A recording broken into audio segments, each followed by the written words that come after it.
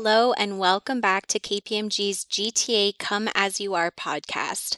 My name is Brittany Hartland, and this is the show where we connect with members of our KPMG community on a variety of topics and learn about their stories, experiences, and share other resources. Just like always, this is your chance to take a break. Make a coffee, have your lunch, or if you haven't been outside yet and you are able to, use this time to get some fresh air while you listen. This is our third episode of our first series release called This Is Me Unfiltered, where we are going to continue the conversation about mental health. Thank you, Ilario and Asma, for joining me again today for this important conversation. Thanks, Brittany, for having us. Thanks, Britt. You bet. I shared in one of our previous conversations that I went on medical leave for my mental health probably about 4 years ago. And during that time, I had started medication and I started adding other tools to my tool belt to continue to take care of my mental health proactively moving forward. So I found that self-care is so important to stay well. What is your favorite tool in your tool belt to take care of your mental health? Brittany, for me, it changes depending on how I'm feeling. I don't have one favorite. I've got a couple tools that I use depending on what's going on at that given time. When I'm feeling really low, I like to listen to some upbeat music, maybe do a little bit of exercise, get the endorphins up a little bit. When I'm feeling a little too high, being bipolar, sometimes it's something a little bit more calming, reading a book. Doing puzzles has also helped me a great deal, or brain teasers, or something to keep my mind occupied, to deal with the racing thoughts and the constant, the engine, slow the engine down a bit, so to speak, and to wind down. The other one I love that I miss so much, and I know people are going to think this sounds a little bit insane, is I kind of miss sitting in traffic nowadays to unwind. That resonates with me, actually. Yeah. Same here.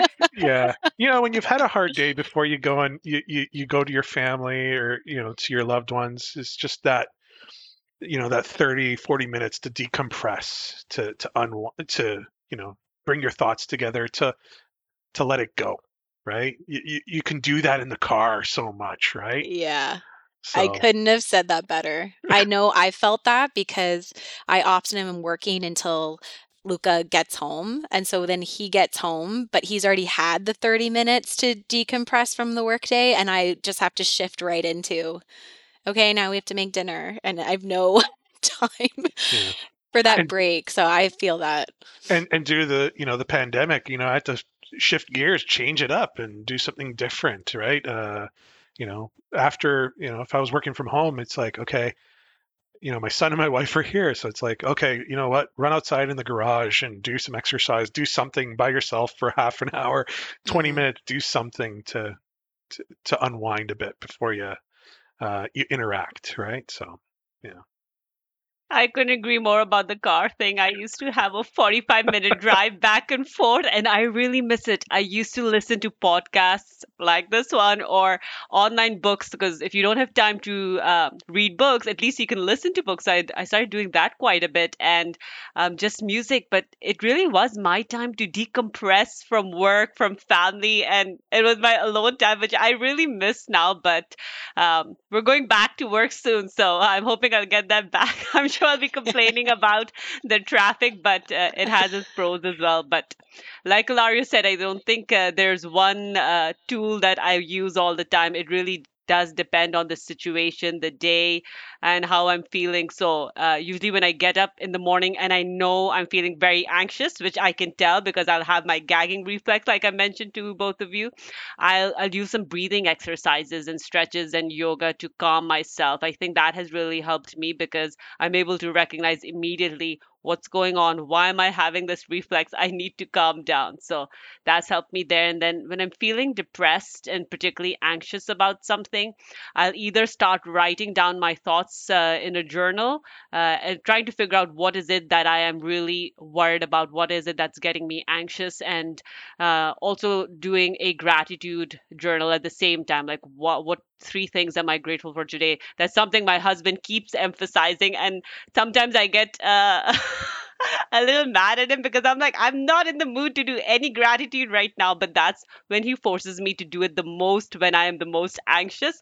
He's like, this is when you need to do it. So it really makes you take a step back and say, yes, what was it today that I have to be grateful for? So that's helped me. And then again, if I'm feeling very depressed, just going online and booking a 30-minute session with a therapist, I think that can help anytime. And that is really when I think I'm a little in over my head and I just need to talk to someone who'll be unbiased. So I think that's helped. And then just finally, when I'm really very stressed, when it comes like work and then family life, everything's piled up, that's the point where I will actually sit down and start sharing and venting, whether it's to my spouse, whether it's to my family, and now even sometimes at work, saying that, this is what I'm going through. I need you to listen and hear me because it will make me feel better and you'll be able to better understand what I'm going through. So that's another tool that I, take out of my belt, particularly during very difficult days that I'm having. So you got to try reading your book to your journal to journal. reflect. Yes, Yeah, yes. that's a good one too. For Asma, sure. you said something when you were talking about the gratitude and how it's when you don't feel like doing it, your husband is like, you have to do it. That resonated with me because I think so often when I need to focus on my self-care, it's usually the opposite of what I actually want to be doing. So, like Yeah. if I'm more depressed, right? I just want to I don't want to get out of bed. I don't want to do anything. I probably don't even want to wash the dishes. I don't want to have a shower, like don't want to make the bed. These things that are almost the standard things you would do every day, you just don't want to do them.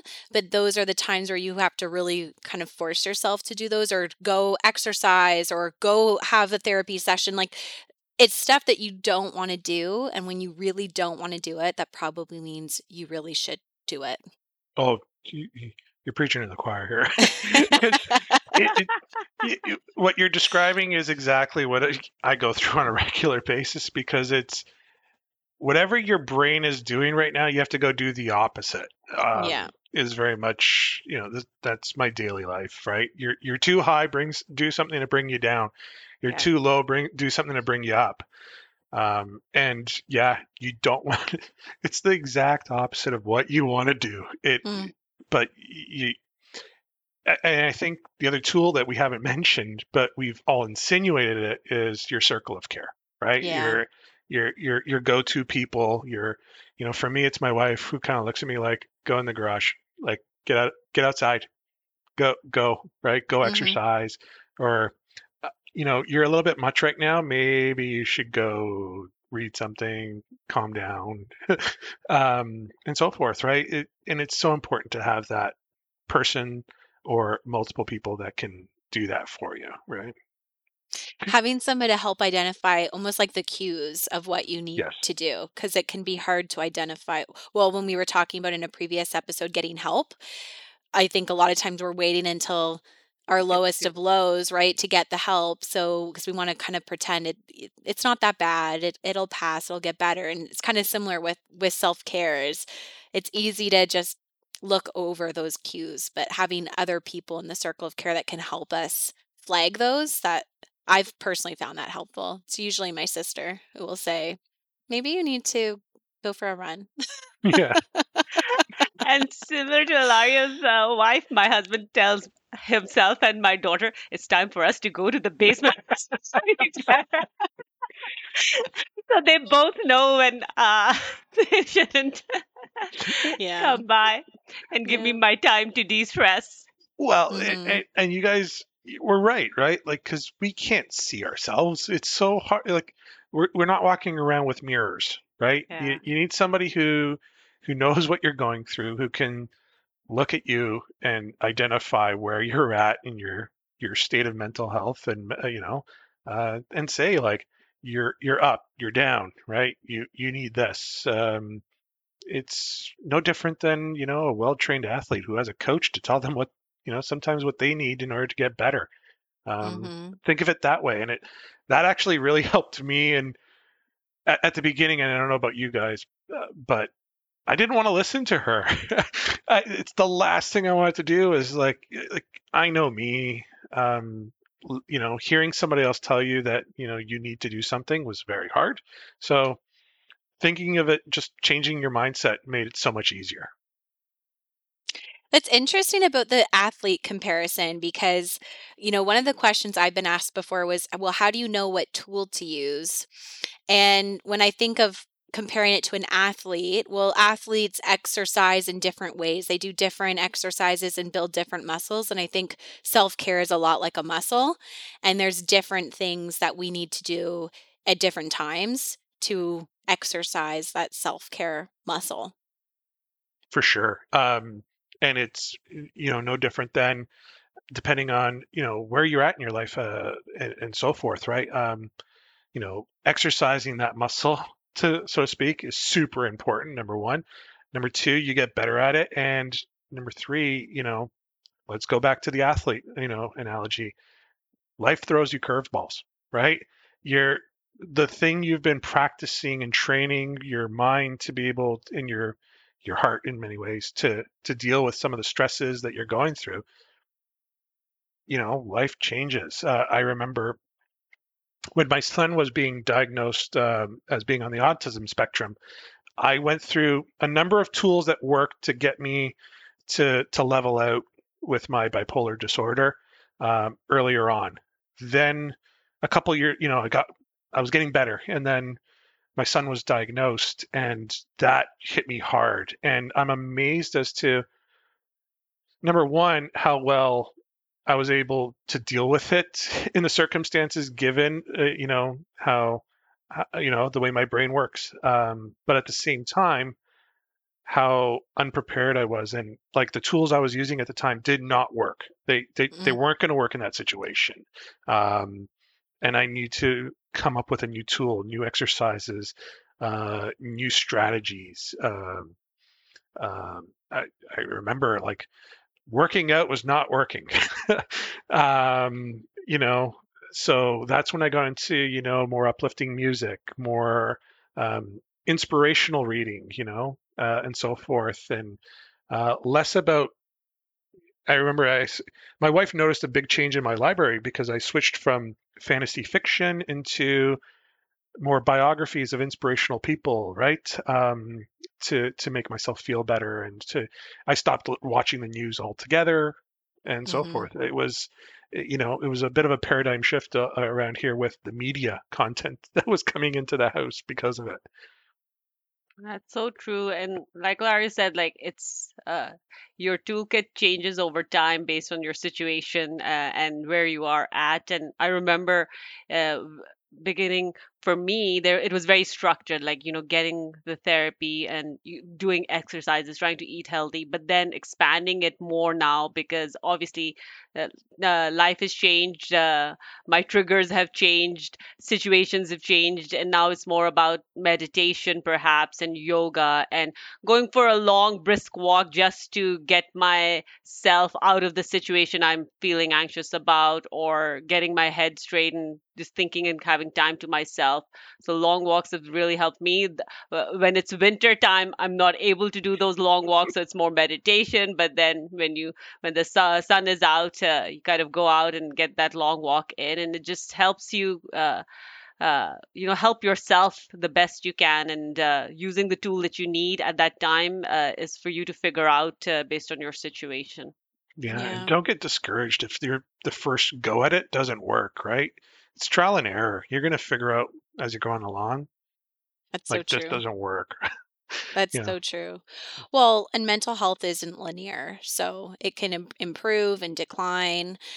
Sometimes it can feel like a roller coaster with that in mind. And what's most important is really that you're building that tool belt to help you identify those signs when you're struggling, and then help you access the various tools and actions you can take when you experience a setback. So I know for myself, what my non-negotiable, like the thing that I was doing to help me in my self-care has changed over time. Like there was a period in time where it was, I need to go to the gym every day. I have to go to the gym every day before I start my day, and that's what I need to do. Well, then life got busier where I couldn't do that. And then I started to have those feelings of I'm failing. I can't go to the gym every day. Now what do I do? Yeah. And so it's changed over the years on what those things are that are helping. And so like to both your points, like give yourself grace if you need to change what that self-care strategy is. For me, more recently, I would say having an accountability partner has been really critical. And I know, Ilario, in a previous episode, you had mentioned that. I think it was one of your managers that was kind of like a big brother in a way to help you hold you accountable to what your self-care plan was. So I know last year, I was struggling and I'd say people were starting to say, is Brittany okay? And that actually, I didn't really think that about myself at the time, but other people noticed it and asked me. And that made me kind of step back and be like, no, I'm not. I'm not doing okay. And I had shared openly with one of my previous managers, and now, she's a mentor of mine. And she sent me this checklist document of things that can help support your well-being and mental health. And I remember saying, honestly, this just makes me feel like I'm failing more because I cannot check all of these things off every day. And she had said to me, just aim for one thing a day and then keep increasing it. So do one thing a day for a week and then see if you can add a second thing a day, something like that. And we ended up messaging each other every day to share, which usually she was the first one to message me and say, here's the things that I did today from this checklist. And then I would respond with what I did. And before I knew it, I was checking off a whole bunch of things without me kind of intentionally going into the day to say, this is what I need to do. And just for context, the first time I had to check something off the list, I think it said something like go outside for 10 minutes or something. And I thought, I don't even have time to do that. She said, just go outside and point your face at the sun and stand there for 10 minutes. That's it. You don't have to go for a walk. Just get yourself outside to breathe in fresh air for 10 minutes. And I remember laughing, thinking, well, that sounds ridiculous, but I did it and it worked. And I ended up building that in, making that into a walk eventually. So, hey, the first step is always the hardest, right? We've said it so many times. And shows you just simple, basic things like that can have such an impact. So just 10 minutes sticking your face up at the sky and breathing in fresh air. Exactly. You don't need to...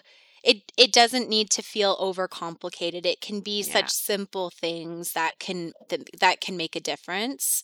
And sometimes it needs to be bigger things. So it's just, it can change. But yeah, for me, expanding my circle of care, that was one of the best things I could have done, and trying to build these healthy habits into the day. So yeah, I think, Brittany, you also said it though. Sometimes big things require big actions. Small things require small actions. Don't think of it any different than if you have a major illness, you're going to take some major medications. Yeah. If you have a small cold, you might take some vitamin C, right? Yeah. So, yeah. So true. Well, in the words of our Chief Mental Health Officer, Denis Trottier, every action you take today to support your mental health is an investment that will pay off now and in the future. So to everyone listening, consider building your circle of care, embracing new habits, and putting mental health on the agenda. Tune back in next week for our final episode in This Is Me Unfiltered Mental Health Podcast Series. Thanks to my guests, Asma and Ilario. I'm Brittany Hartland, and we'll see you next time.